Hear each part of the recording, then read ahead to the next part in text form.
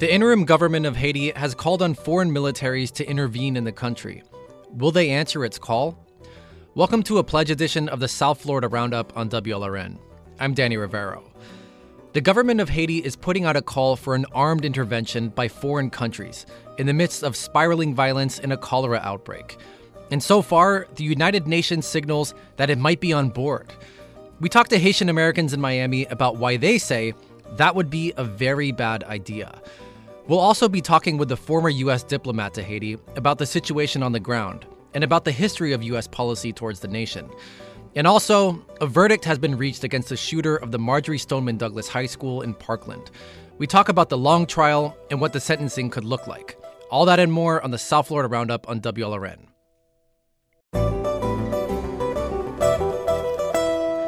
I'm Danny Rivero. Welcome to the South Florida Roundup on WLRN. It's been more than 4 years since the mass shooting that left 17 dead and 17 injured at Marjory Stoneman Douglas High School in Parkland. And this week, the long trial and criminal court proceedings against the shooter have started to draw to a close. WLRN's Gerard Albert III has been following the trial from start to finish, and he joins us now in the studio to talk about the latest developments. Gerard, welcome. Thanks, Danny. Gerard, so it's been a long trial, drawn-out process, more than 4 years since this shooting that shook our community and the nation to its core. Bring us into the courtroom as the verdict against the shooter was being read. What did it look like and feel like in there? Well, the courtroom was as packed as it's been during the entire trial.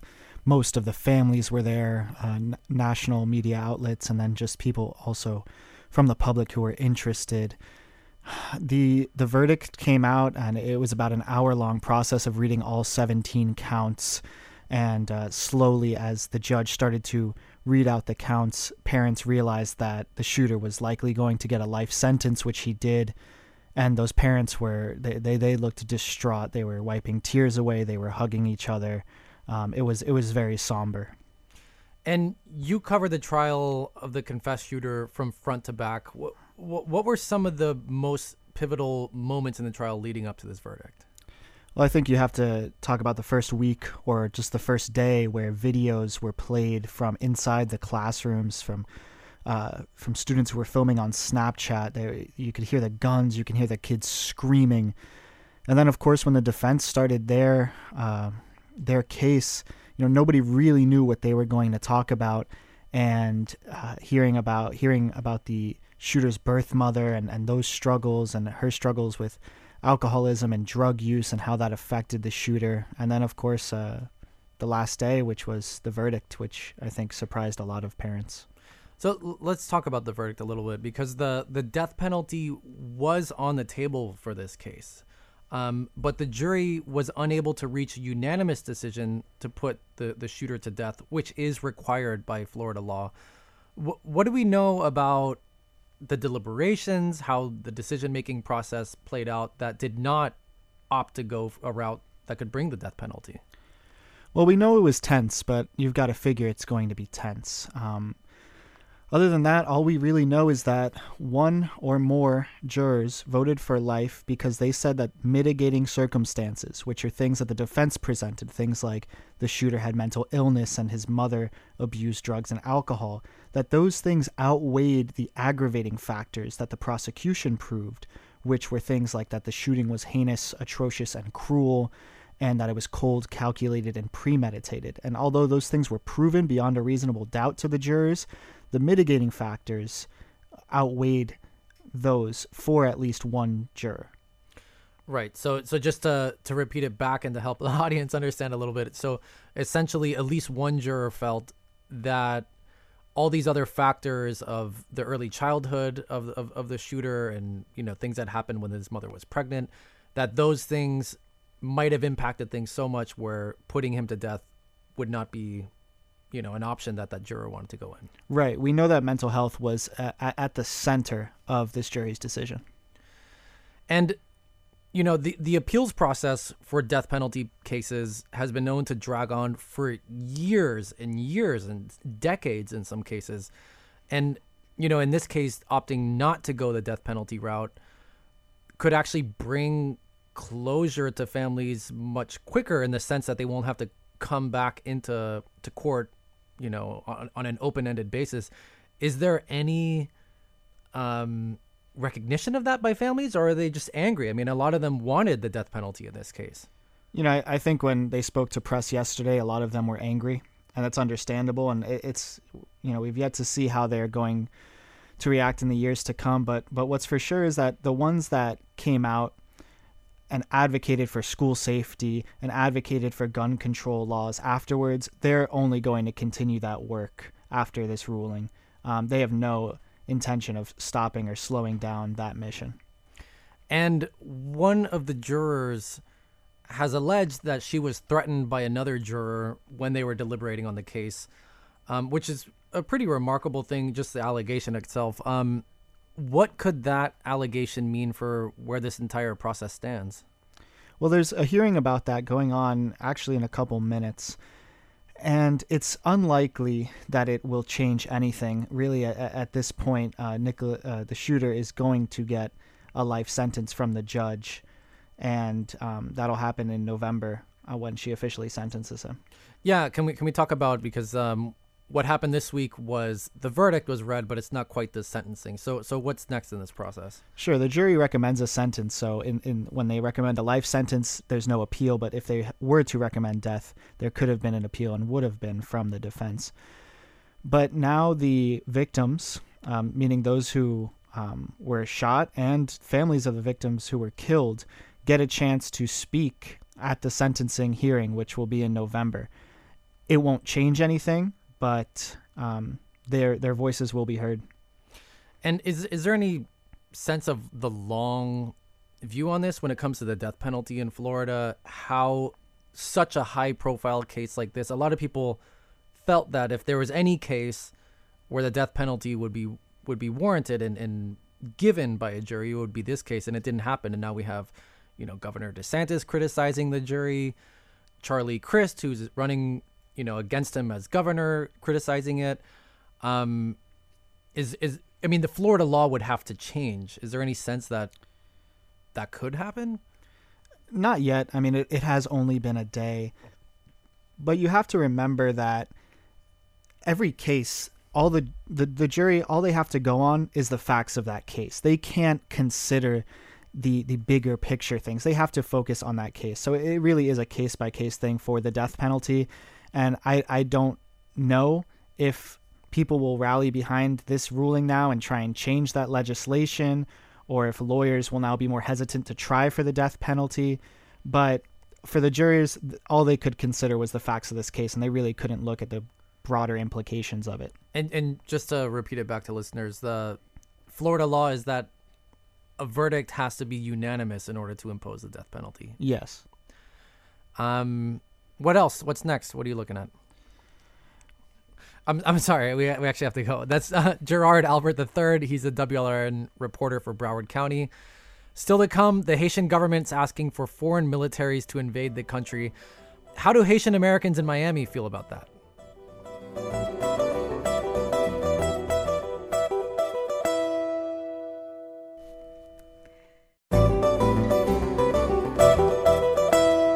I'm Danny Rivero. Welcome back to the South Florida Roundup on WLRN.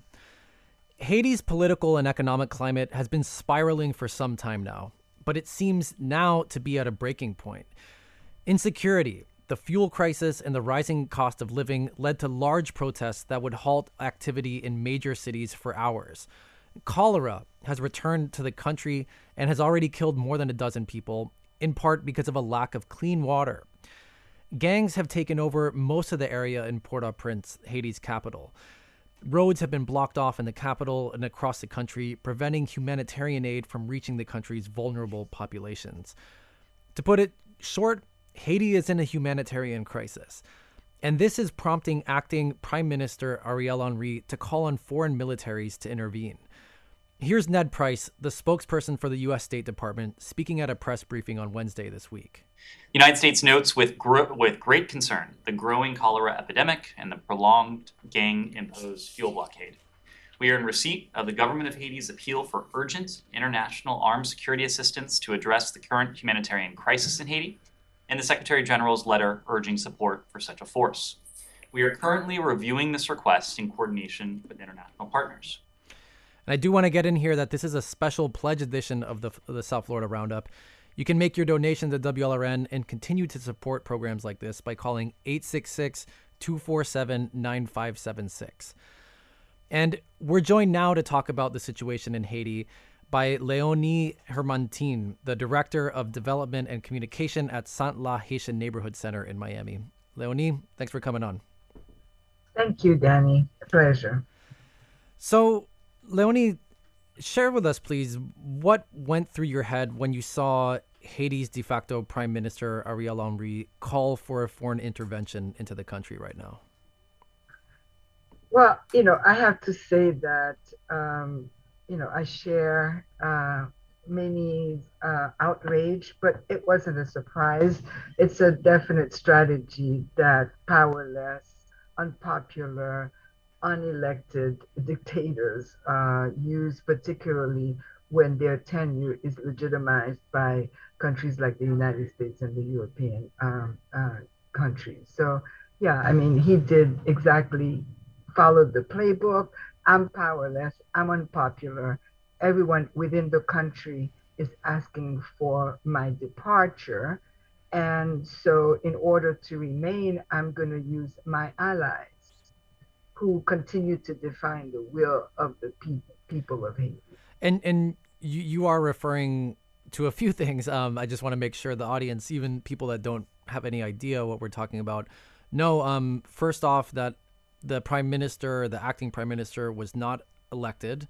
And then there is mass protests happening in Haiti calling on the Biden administration to pool support from his de facto government. Absolutely. While the population, those who taken to the street, and even many in civil society institutions in Haiti have been asking for his departure, none has asked for a foreign intervention. And, I want to just acknowledge that the situation as we understand it on the ground in Haiti is pretty dire. I mean, cholera has returned. There's no fuel for the water stations that are needed for hygiene. Entire parts of the country are inaccessible. I mean, gangs control a majority of the territory in the capital. How can something like this be addressed short of an armed conflict? Well, we're not saying that it can be done within Haiti's capacity right now. The police have absolutely been outgunned, outarmed, and outfunded, because remember that the gangs are not operating in a vacuum. They have been created, bred, incubated, and are actively funded by a certain sector of Haitian society who's who gain a lot, who will make a lot of money and benefit a lot from the chaos that they've created. And so we're not saying that there cannot be an intervention. We know that the police force has to be fortified, and that most probably would come from outside sources. But we're just concerned that, if there's a fire, if there's a fire in a very complicated landscape, you don't send firefighters who are being given direction by an illegitimate leader, a leader who has a lot to gain by crushing popular opposition. And so, we're just concerned that this call for intervention is a way for this leader to crush the voices that have been rising against his illegitimate rule. And I just want to clarify for our audience that there's been broadly reported, factual reports and even things coming from the government of the former president, the late president Jovenel Moïse, that basically acknowledged that the political party that the acting prime minister is part of played a role in the creation of these gangs, and that's a part of what you're referring to, is that there is a nexus here. It's yes. I mean, the gangs were created since. Remember that the UN came into Haiti in 2004, again with the mission to police, to promote peace and justice because of the gang. Because again, there was a proliferation of gangs, particularly in Cité Soleil, and so the gangs had been weaponized again in 2004 to support. Anyway, I don't want to get into the history, but the gangs have been around since 2004, and so yes, they did provide more fuel to the fire, but the gangs were created way before Jovenel Moïse became president or Michel Martelly became president. Right, and you know, with things as they are at this point, is there another option? I mean, because part of what a lot of Haitians are calling for on, the island of Hispaniola, and a lot of Haitian Americans here are calling for the Biden administration to pool support of this government that a lot of people see as illegitimate. I mean, what is the other option on the table here? The other option is the option that the U.S. government does not want to talk about, but it's that there are Haitian voices in Haiti that are articulating solutions. You have the Montana Group and many other civil society groups who have been meeting, who have come together, who represent multiple. It's unique. It's the first time in my my understanding of Haitian history that you have folks from so many different, sometimes opposing sectors, from the clergy, from labor, from rural communities, who have come together to say we need to be given the space to revision. We see what Haiti is going to look like, and they have suggestions about how the violence can be stopped. They have suggested, again, that the police force, the army that's still existing, can be fortified for outside support. I mean, they're not saying that peace can be attained without foreign support. They're just not supporting the type of intervention that this prime minister is proposing. Because what he is proposing is just to prop up his illegitimate government. And you've been pretty critical of how much attention Haitian Americans get when it comes to setting the U.S. foreign policy agenda towards Haiti. And in contrast, specifically with how much attention and the treatment that Cuban Americans get when it comes to setting U.S. foreign policy towards Cuba. Can you expand as well? Can you expand on that for us, please? The diaspora, the Haitian diaspora, has been again extremely united and extremely concerned about what's going on in Haiti. As Haitian Americans and as American citizens, particularly citizens who have supported the Democratic Party for a long time in majority, there was an expectation at the beginning, especially when President Biden came to Little Haiti, took a knee to vow his support of our community, to vow that he was going to listen to us and basically was going to give us an open door. He has refused to meet with Haitian American leadership. And we know that there has been greater courtesy and a greater open door policy afforded to our Venezuelan and Cuban counterparts. They've received access, and we have thus far, not been given not just one meeting with the president. And that is shocking and disappointing. And I will add here that the Assistant Secretary of State, Brian Nichols, did go to Port-au-Prince this week on a delegation, and on Twitter he posted photos of him meeting with the American Chamber of Commerce in Haiti, and I'm bringing it up because it was kind of notable that there was only there's many people and there was only one black person, which actually suggests that there was very few Haitians involved in that meeting. Well, you said it, Danny. Our voices really don't matter. Our voices, and I have to say again, Black Haitian voices don't matter. We have been, especially the diaspora, I mean, we have been excluded. We have not been allowed. We have not been consulted.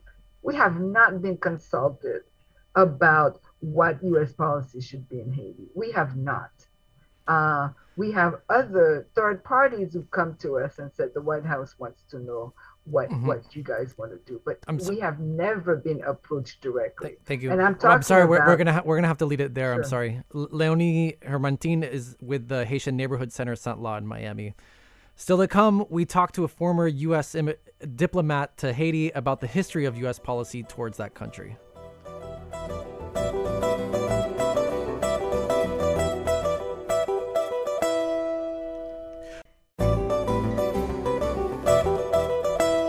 I'm Danny Rivero. Welcome back to the South Florida Roundup on WLRN. As we talk about a possible military intervention into Haiti, we wanted to talk about things on the diplomatic front. Foreign countries have a long and troubled history meddling in Haiti, from France bankrupting the country by imposing repayments for the fact that Haitians freed themselves from slavery, to U.S. Marines occupying the nation for almost 2 decades in the early 1900s. To a troubled United Nations peacekeeping mission after the 2010 earthquake. So we wanted to speak to someone who has direct experience with how this kind of diplomacy works and sometimes doesn't work. Dan Foote is a former U.S. Special Envoy to Haiti. He publicly resigned from that position last year. Dan, welcome to the South Florida Roundup. Are you with us, Dan? We'll give it a second. I want to remind our audience to tweet us at WLRN, and it's also a special pledge edition of the South Florida Roundup. You can make your donation to us and continue to support this programming by calling 866-247-9576. And you can tweet us. Good afternoon, Tocayo. Nice to meet you, Tocayo. So Dan Foote, like I said, former U.S. Special Envoy to Haiti. Welcome to the program. So let's get into it. Dan, when you hear Acting Prime Minister Ariel Henry call for a foreign armed forces to come into the country, and you see United Nations Secretary General Antonio Guterres backing that call so far, what does that say to you as a former diplomat?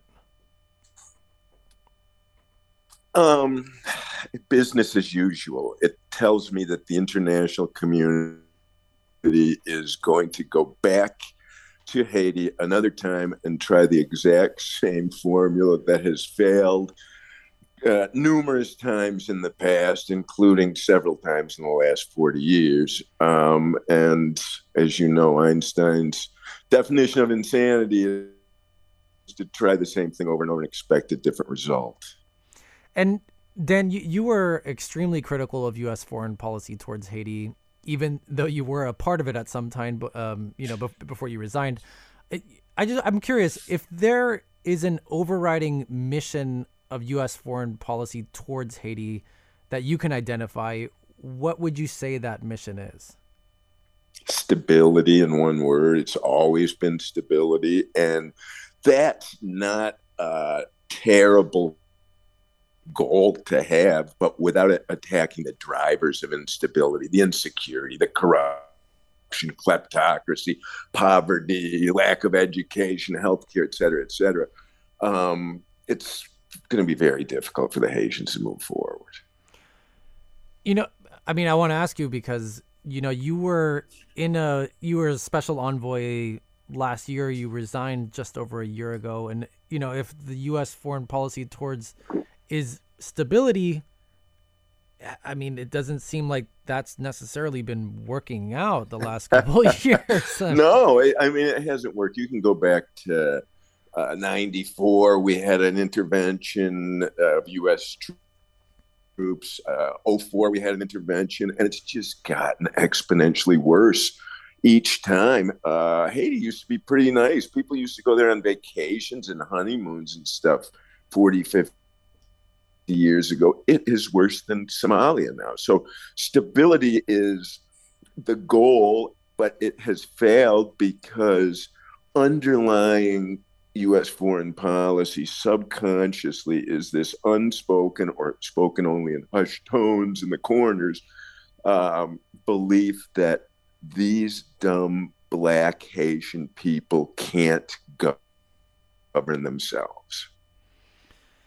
And when you resigned rather publicly from your position last year, after, it was a couple months after the assassination of Haitian President Jovenel Moïse. What was it about the situation at the time that you could no longer support?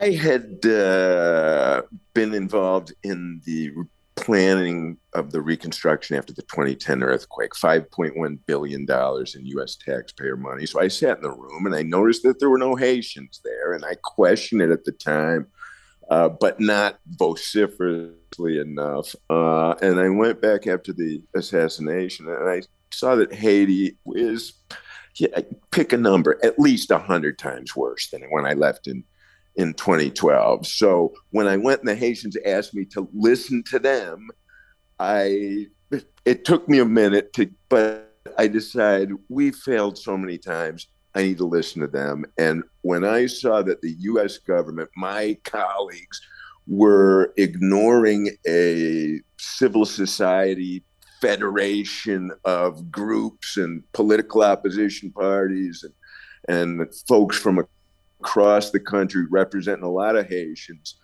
in favor of Ariel Henry, who has turned out to be nothing but a ineffective dictator who has made no progress in the 14 months he's been in power.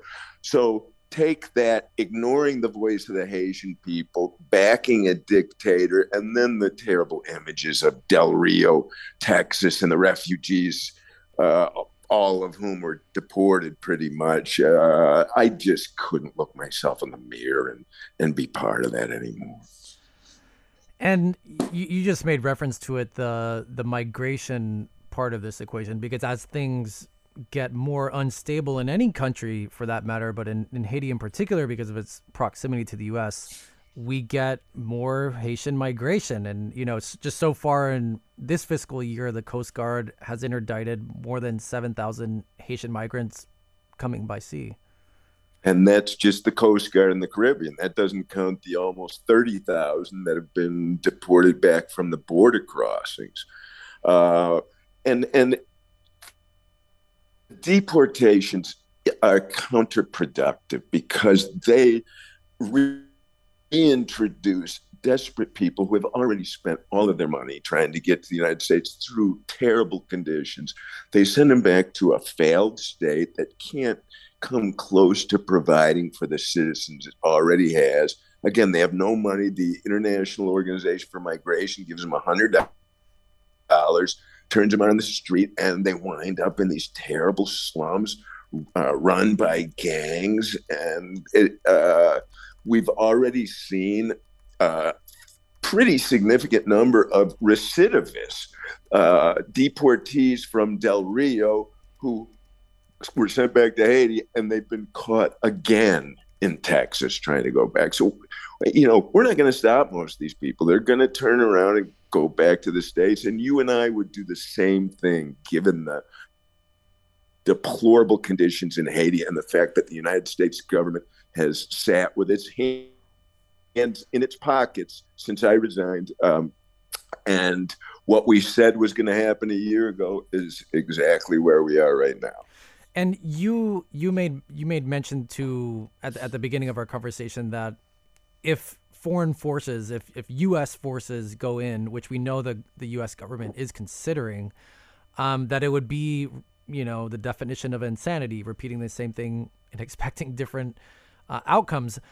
With that said, I mean, the situation is obviously very critical and in a large crisis. I mean, what option is there to bring some semblance of stability, if not a show of force of some kind?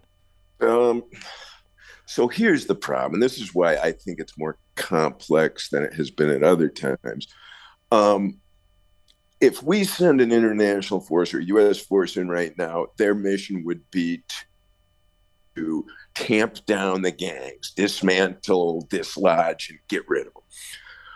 However, the Haitian people are out in force on the streets right now, protesting their illegitimate de facto prime minister, anointed by the international community, Ariel Henry. And I believe that there's an enormous risk of collateral damage and innocent civilians protesting just so people will hear their own voice, because American and international soldiers have never been good at all at differentiating between good people and bad people in Haiti. And I don't know if you have an answer to this, but what kind of role could the Haitian diaspora in places like South Florida play in helping Haiti move forward, in the best of circumstances? I honestly believe that as long as the United States backs what Haitian people see as a dictator, Ariel Henry, whether we send in troops or not, we can't solve the problem. So I would ask the diaspora and my friends in South Florida to let the Biden administration know that Ariel Henry, a unanimous government, including him, is bound to fail and bound to lead to tons more bloodshed. So please make your voices heard in any way you can in our friends in Washington's ears. And so the State Department this week did announce that it's putting visa restrictions on certain members of the government and other Haitians that have been, quote, providing support to Haitian street gangs. They did not release the names of these people, but they do say that they are starting to do things and that there's much more to come. What's your reaction on that kind of approach? Please, the gangs are not going to be dissuaded because we tell them they can't go shopping in Florida. These guys don't have visas. They don't need visas. They don't want visas. If eventually the U.S. goes after some of the people higher up who fund the gangs and political actors like Ariel Henry, that would be a step in the right direction. But visa sanctions are not a be-all, end-all. Everybody likes to have a visa, but it's a small symbolic gesture, I think. Right, and just for our audience to know, the State Department says that individual visa records are confidential, so they cannot provide any details about who might be targeted by those sanctions. I think we're going to have to leave it here. Dan Foote is a former U.S. Special Envoy to Haiti. Dan, thank you so much for coming on. My pleasure, Dan. And that'll do it for the South Florida Roundup Special Pledge Edition. It's produced by Natu Tue. Our engagement editor is Katie Cohen. Our interim managing editor is Katie Munoz. Jessica Bakeman is a senior editor of news. Christine DiMattei is interim newscast editor. Mateo Sanchez is digital editor. The director of radio operations and the show's technical supervisor is Peter J. Mayers. Richard Ives answers the phone. I'm Danny Rivero. Thanks for calling, and thanks for listening and supporting WLRN.